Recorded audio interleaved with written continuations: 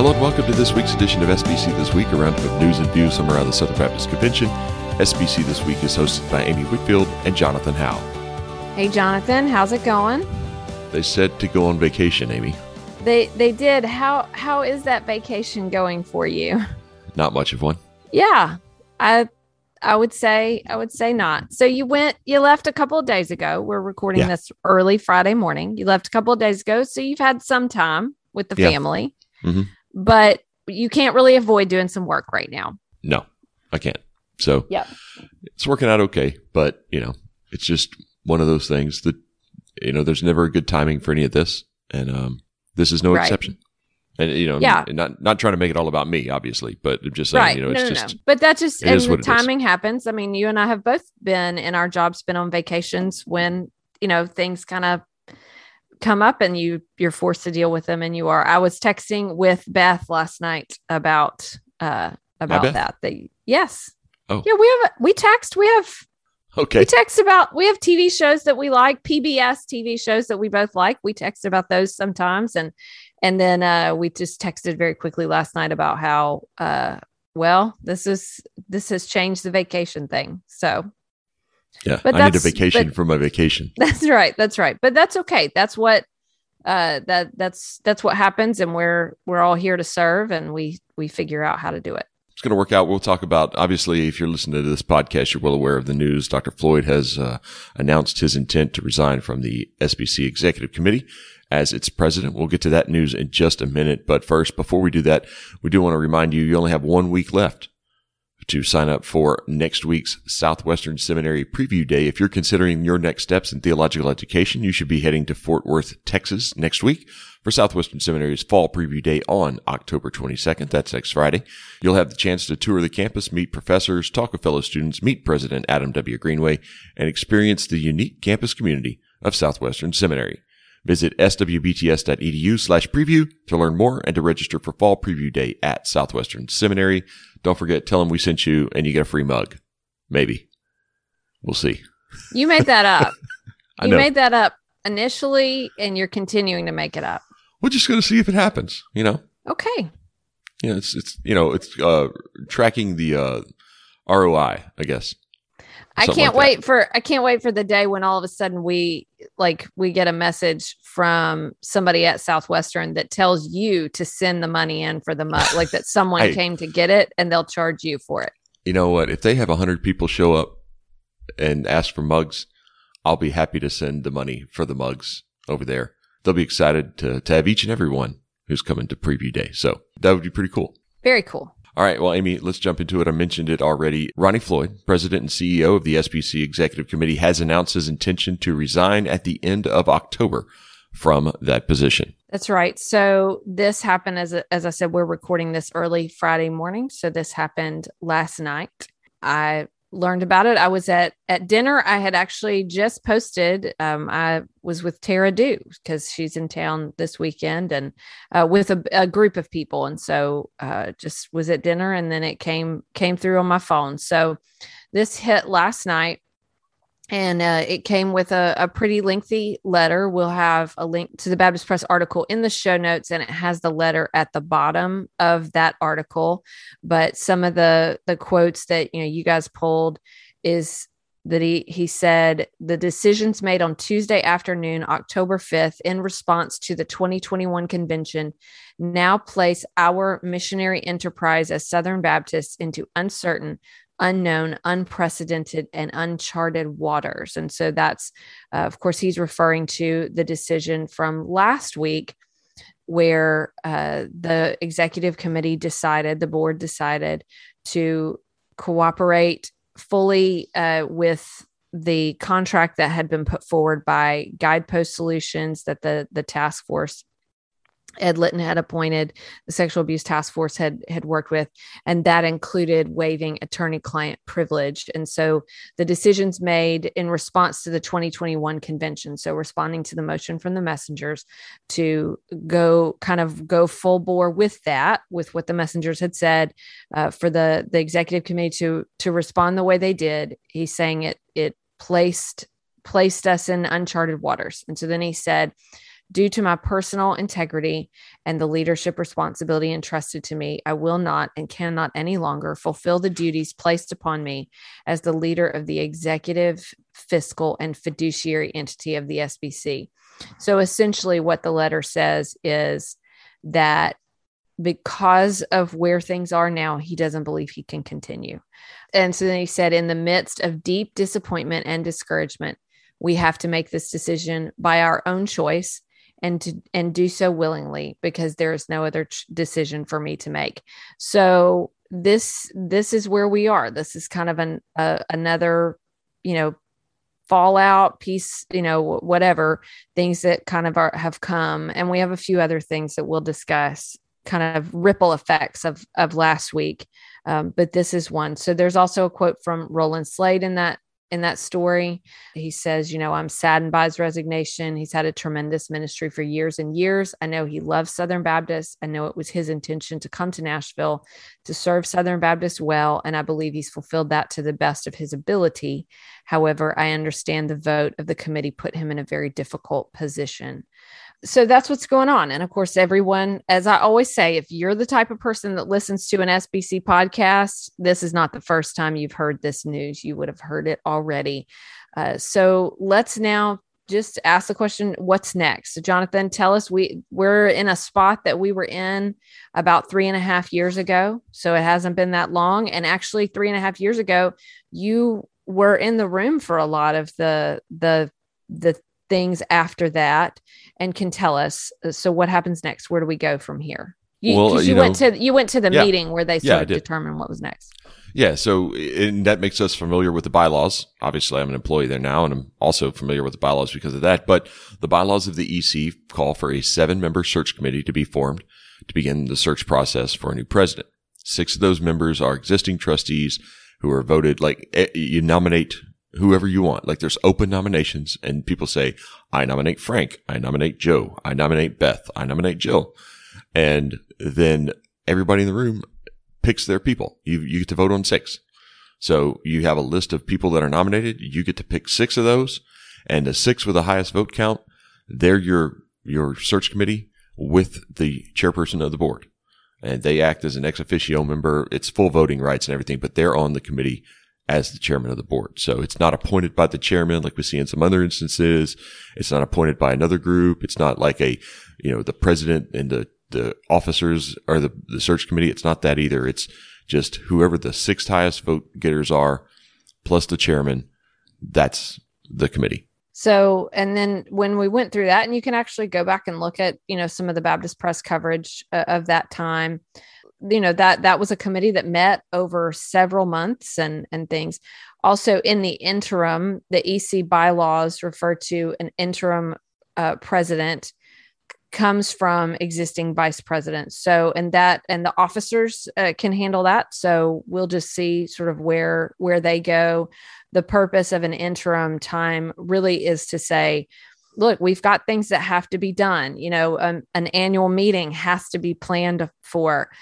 Cooperative program money has to be dispersed. There are some very important tasks that are sort of unseen that the executive committee staff deals with day to day. And so I think that's what is going to kind of have to be the focus next. There is certainly an investigation that's going on, but at this stage, it's really just about cooperating with that. And then there are daily tasks that have to be done. So, and there's also the work of the committee. I mean, you got to prepare for the work of the committee. The committee's work does not stop. And I mean that by the members of the committee. Right. They meet in September. We just had that meeting and subsequent meetings. And then they also meet in February. And a lot of the, kind of heavy lifting business was moved to February because of what they were dealing with in September. So in about 4 months, you're kind of staring down the barrel of big decisions that have to be made on the committee side of things too. So there's a lot of work that goes into that. So, there's a lot of stuff that are still happening here. That's right. And there were a ton of motions that got referred to the executive committee at the annual meeting, and those have not all been dispensed with. So that's what I'm talking about. A lot of the bigger ones got moved to February because you kind of split up the work there between the 2 meetings. That's right. So there's plenty to do. And now the staff has to, keep showing up, keep doing everything. So that's kind of what is next. And we have, but as I mentioned, there have been a few other developments this week related to last week's decision. So maybe you can kind of tell us about that, Jonathan. So a couple of things. First of all, the Committee on Cooperation was named. Remember, we talked about that last week. 2 members of the executive committee, the new members, named by the task force, 2 members named by EC Chairman Roland Slade. Those members are John Batts, who is a bivocational pastor up in the northwest corner of Washington, and Nancy Spalding, a layperson and CPA from Michigan. The task force chose 2 people as well, as we mentioned, and that is Oklahoma Pastor Mike Keybone and Texas Pastor Chris Dupree to serve on the committee. So those 4, along with SBC President Ed Litton, will make up the Committee on Cooperation. Yeah, and just to be clear, what this group does is to be representatives of the executive committees who sort of help facilitate the cooperation of the executive committee with the investigation. There'll be questions or things that they need, and so this is a group of people who make sure that happens.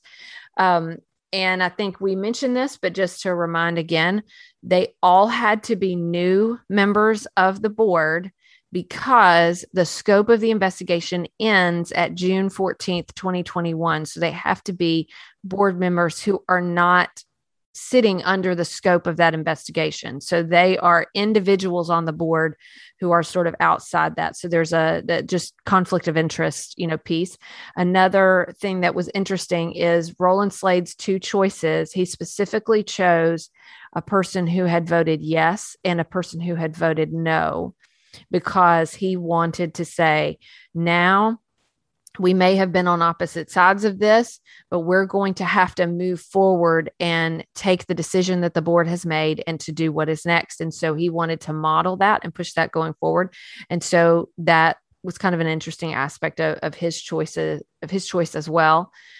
So that's what will come next. Now, it's possible that when it comes to the investigation from this stage, we may not have a ton of news about the investigation itself because they're getting to work.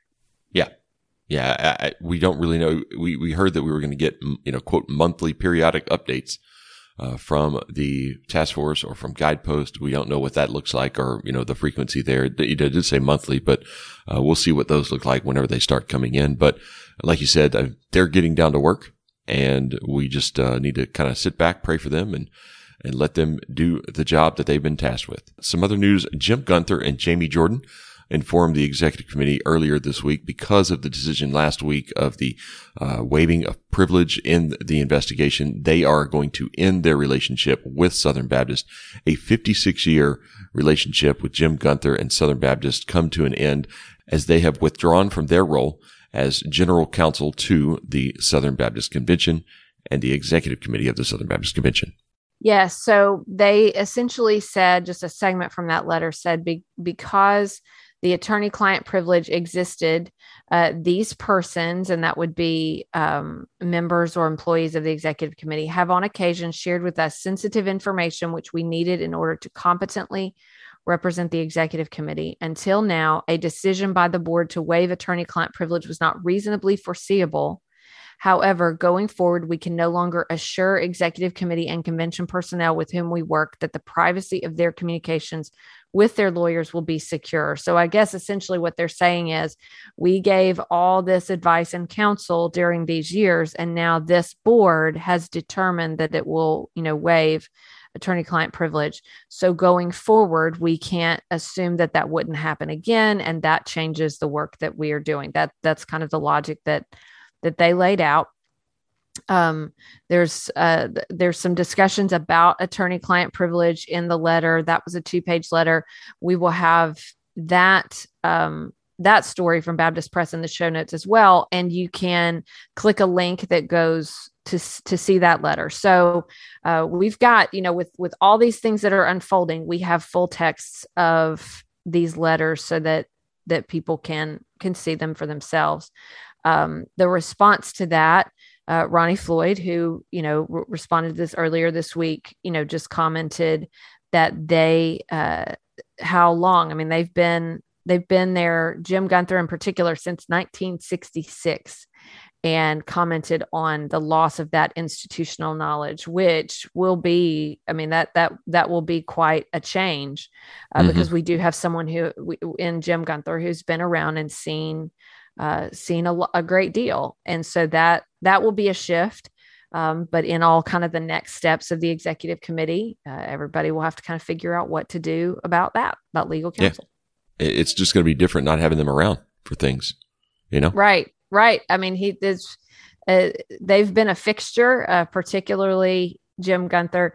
Do you know the first time that I actually remember seeing him is in that, because 2006 was my first SBC. Greensboro. Right. That's also the speech for Wiley Drake. Yes. And when you watch right. When you watch the video of the Wiley Drake speech, not the nomination speech, Jim Gunther is sitting in the background, because that's when all the people sat up on the stage. The platform folks used to sit up on the stage, sort of behind everything, and now sit over to the side a little bit down. And so he's right in the background, and he just laughs over and over again, because it was a pretty funny speech. But anyway, that's the first time I ever saw him. But obviously I've worked with him for the last 5 years with both of them. And it will be very strange for them to not be around. Yes. My favorite line in that is, why am I nominating Wiley Drake for second vice president of the SBC? Because there's not a third vice president of the SBC. And I want you to know, Jim Gunther thought that. Jim Gunther thought that was funny too, because I remember it's hilarious. It's a great line. It's a great line. Yes. Okay. All right. Well, hey, enough EC news. We have other news around the Southern Baptist Convention in Colorado. We've got a new executive director, Amy. Yes, Mike Proud. So he is a former Colorado pastor. He grew up right outside of Denver. He has pastored all over the place. He's pastored in Missouri, Colorado, California, was director of discipleship at the Mile High Baptist Association in the late 90s, early 2000s. On October 11th, it was named that he will be the next executive director. He's currently the director of missions for the Orange County Southern Baptist Association in Southern California. So he's basically coming back to Colorado. That will be effective December 1st. So he's got some things I would imagine he has to finish up in California. The first thing I saw of this announcement was someone, I can't remember who it was, and they said, "I'm proud of Mike Proud." And I thought, well, that was just too easy right there. Yes. Kind of a I would imagine he's heard that a number of times over his life whenever something happens. Yes. But we got those state exec spots. They're filling up. We have openings and people moving around, Nathan Lorick going from one state to another, and they keep, finding the spots. So, yep. I think the only one open now is Maryland, Delaware. I believe you're right. Yeah. Because this one has been open for a while. Indiana had been open for a while. Indiana just filled theirs with Ryan Struther.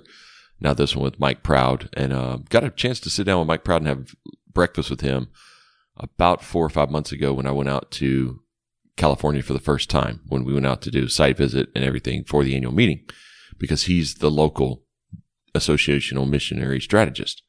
So we sat down, had breakfast with him, me and Jeff Pearson from the EC. Really great guy. And really enjoyed our time with him. So really kind of sad that he's leaving the Anaheim area. But we do know that he's kind of set them up for a lot of success out there. So I'm excited about that and excited for him. It's a great thing, kind of coming home like he's doing to Colorado. So congrats to Mike Proud on that. And Amy, it is the fall, and you know what that means. State annual meetings. It's That's time right. to make the rounds. It's also time for, bonfires and s'mores, but state annual meetings as well. So we have our first group, Amy. We have 41 of these that we do every year. That's right. But we're gonna We're not gonna do all of them at once. We should. What if we held them all and just did one episode with nothing but state recaps? That would be a really long episode. It would be a lot of names. Okay, so we're gonna start in Alaska, the Great White North. Alaska held theirs earlier in September. 145 people from 39 of Alaska's 110 churches were present at First Baptist Church of North Pole, Alaska. I wonder if Santa was there. Well, I don't see him in the pictures, so I don't know. Okay. But hey, Santa was actually. But is Santa Southern Baptist? Well, Santa was at the Southeastern Society meeting this week. That's right. Well, because we have a professional Santa. Yeah. You've talked about him on here before, I think. Yeah, he has jingle bells he carries with him, and he jingles when he walks. Go ahead. One does. As one Keep does. Going. All right, so they approved their budget of $881,555, which is about $4,500 down from last year because of benefit cost savings, they say. It's a 20-80 split where they keep 80% in state and send on 20% of the cooperative program giving. And also they reelected their officers. All of the officers were reelected to a second one-year term. President Tom Hoffman, Vice President Robert Scott, Second Vice President Keith Longo, Recording Secretary Jody Winquist. So they also celebrated the formalization of a longtime informal partnership between the Alaska and Alabama state conventions, and Rick Lance was on hand to promote the newly defined covenant relationship. So partnering together with Alabama and Alaska. So kind of cool thing going on there. All right, Amy, to the Dakotas we go.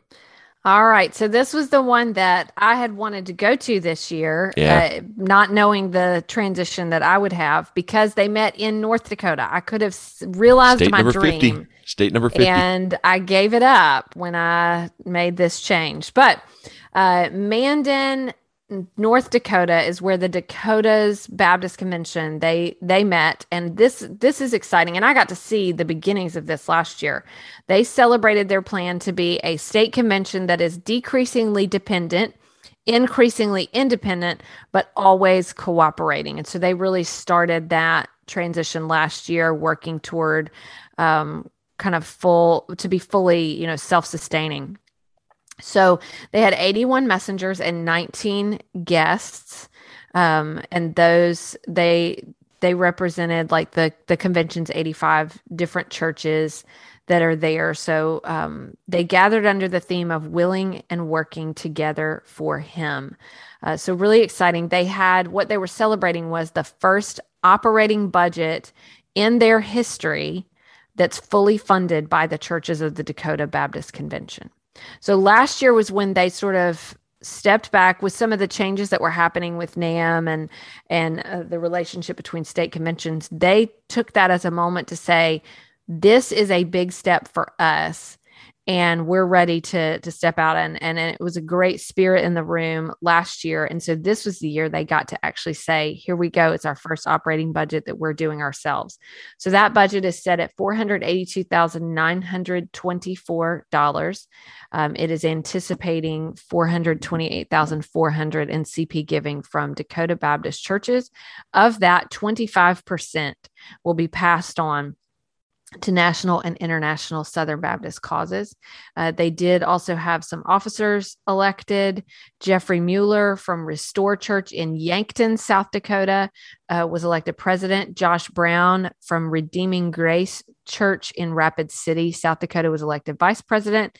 And then Karen Holmes from First Baptist Church in Woolsey, South Dakota, is recording secretary, and Debbie Flowers from Living Hope Baptist Church in Fargo, North Dakota, as assistant recording secretary. So they're also going to be creating, they also have a task force that's already been created by their executive board that will look ahead at sort of the work as a convention and develop a plan to guide cooperative efforts. So really, it sounds like a great time. One thing I noticed last year was because in the Dakotas, their churches are so far apart, they really do not get the opportunity for camaraderie that maybe a lot of us, experience. And so those state annual meetings are incredibly important to them because that's when they get to really be together. And so I'm really excited for them. Sorry I couldn't be there, and sorry I couldn't actually be in North Dakota, but definitely celebrating from afar. Absolutely. Absolutely. And one of the cool things about North Dakota, the officers in the Dakotas that they elected, Jeff Mueller and Josh Brown, both native Dakotans, both church planting in their hometowns. So that's really cool. Kind of a cool thing there. So congrats to those guys, and excited about what's going on in the Dakotas. over to Montana we go. 125 people from 43 of Montana's 135 churches gathered in Missoula to celebrate the first anniversary of their 7-year partnership with the Missouri Baptist Convention. So we talked about the partnership of Alaska and Alabama. Missouri partners with the Montana Baptist Convention. So kind of a cool thing there. We've seen that, before with Minnesota, Wisconsin, and the BGCT, Texas Baptist down there. So it's kind of a normal thing and kind of a neat little thing there. They passed a budget of just over $1 million, slightly up, about $100,000 up from last year's budget. And they send on 25% of the CP gifts to national and international causes, and 75% stays there in Montana. A couple of notes from the meeting. Emmanuel Baptist Church in Billings has begun the first Hispanic church plant in Montana this past year. So that's a big deal. A cool thing. Yeah. Yes, it is. So really, really cool. Yellowstone Christian College, which is kind of the Baptist college there in Montana. They've recently moved. I think we talked about that on the podcast. They also elected trustees to serve a 3-year term at the college. Paige Patterson, Ronnie Rogers, Bruce Spear, and Luke Taylor were elected as trustees to Yellowstone College. Again, Yellowstone Christian College, we mentioned it. They moved from a 13-acre property in Billings out to a 563-acre site in Kalispell near Glacier National Park, and classes started there this past August. So a lot going on up there in Montana. So you got the link to all 3 of those stories in the podcast show notes. And Amy, finally, we're talking about those annual meetings. Well, let's talk about the national annual meeting. We set a new record a couple weeks ago for hotel reservations on the first day that housing opened. You and I, we've made a big deal out of this over the past few years. Is decisions are made by those who show up. Well, those who show up need a place to rest their head, and so you needed to get hotel reservations. Well, 1,894 reservations for a total of 8,602 room nights were booked on October 1st. Pretty incredible. So the last high mark for reservations in one day had happened in 2019 in anticipation of 2020. That year, 1,613 reservations were made. That was for Orlando. This is for Anaheim, 1,894. So lots of people have booked their rooms. So I think we got folks coming to California. Yes, it's going to be exciting. A lot of people in California. So, everybody's kind of wondered about when we go west, Phoenix, we've seen the attendance hover right around 5,000, kind of wondering where things are going to be this year in Anaheim. Well, looks like people are coming to Anaheim. So that's going to be exciting. Can't wait for Anaheim in June of next year. So if you don't have hotel reservations yet, you can still book those. Some of those are still available. Plenty of rooms available at the surrounding hotels. A very walkable convention center area this year because it's right next to Disneyland, and there are hotels aplenty in the area. So kind of cool. And I just want to say, of course, we've got our plan for the hotel. Obviously, Keith, as provost will be there, but I am still trying. It's still my attempt to convince him to let us drive our RV across the country and go out there to have this great epic trip. And so far, does Keith know this? He knows I've been trying. Okay. So far, it's been a total no, because he said it would take us a whole week or more to get out there, a week or more to get back. But if any of you listening see him between now and June, please put in a good word for me. I'm still going to keep trying. I mean, all you got to do is just have it gassed up, ready to go after graduation in May. And hit the road. I think you'll make it by the convention in the middle of June. Yeah, just hit the road. So at this stage, we are planning to be in the hotel with everyone else, but that could change if enough people could convince Keith to change his mind. So they have RV hookups on the dock. I'll take it. So, okay. Yep. But I'm guessing there's probably one with like a beach overlook nearby, down in Orange County somewhere. It's got to be. It's Disneyland. There's got to be like a place even near there. But anyway, so far it's got to be like some kind of Goofy's RV hookups and they have Camp Wilderness down in Orlando. Yeah. So so far it's a very, very certain no, but perhaps we can all change his mind. You can soften him up. It'll be all right. That's right. Okay. All right. Well, hey, that's it for our news this week, and that's going to bring us to my favorite part of the week this week in SBC history. Amy, blow our minds. All right. Since we're talking about hotels, we're going to go to 1952 and a similar announcement about hotels. So this was telling everyone that Houston hotel reservations should be made at once because there was a lot of concern. It was going to be, that's when the convention happened in May, but the chairman of the local publicity committee said lack of hotel space is one of the challenges as Houston was growing. He said, Houston is a boom town. Its bustling port, chemical plants, and refineries have contributed to phenomenal growth.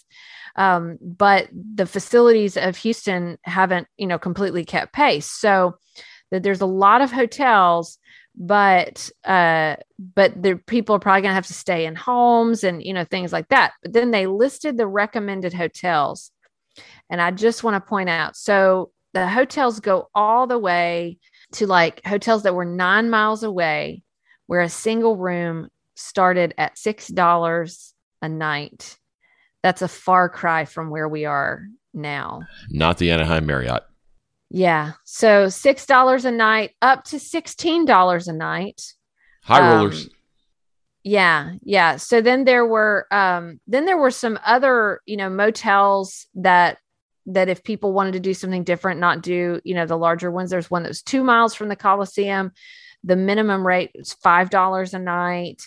It's pretty incredible. So I'm going to throw this in the show notes. Was this one where you had to like send in your money to Nashville and they would book you and tell you where you were booked?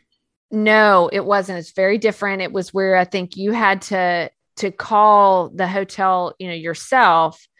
But what they did was they listed like, here's how far it is. Yeah. If you want to do this one, it'll cost this much. Yeah. It's 6 blocks basically, but you had to do it on your own. So they were telling people in October, if you want to come, do it, make your plans now. So it's kind of like, decision, like now. do it now. So anyway, I just thought it was really fascinating because here we are having this conversation. Well, they were doing the same this week in SBC history. So you should go check out the show notes, click that link and see the real difference in all those rates. Yeah. And see if Lynn Richmond can get you a $16 a night hotel right now. Actually, I don't know if I'd want to stay in a $16 a night hotel. Yeah. Probably not now. So that rate today, Amy, would be around $165. Okay. So that's, the $16 a night hotel. That's not too bad. Right. That's not too bad. Okay. So that's going to bring us to our resources of the week. Amy, your resource of the week is? Mine is a book that I may have actually done this, given this before. I'm not really sure, but it is released this week and it's part of, it's a project I got to be a part of and a conference that I'm a part of this weekend. It's called The Whole Woman, Ministering to Her Heart, Soul, Mind, and Strength. And it is, it's a book that talks, that really is for people who are ministering to women. And so it looks at what it means to care for another woman holistically, heart, soul, mind, and strength. So how to actually focus in on emotions, relationships, just all of these different things, what it means to care holistically for women, particularly in related to discipleship. And so it's a book that was edited by Kristen Kellen and Julia Higgins, who are on faculty at Southeastern Seminary, but has a number of contributors. We all contributed different chapters. And so I contributed a chapter on spiritual disciplines, but other people that were involved in the project were Emily Dean from New Orleans Seminary, Tara Dew, that's why she's here, Kelly King from Lifeway, Leslie Hildreth, Christy Thornton, and Missy Branch, all also from Sounds like a pretty solid conference there. With me. So we've got that going on at Southeastern this weekend it's a women's conference, but it's really a conference for women who are ministering to women.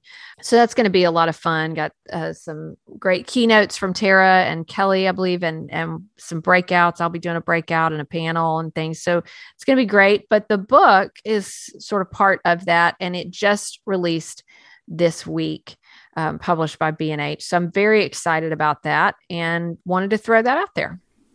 All right. Very cool. All right. My resource of the week is the new 2022 SBC calendar.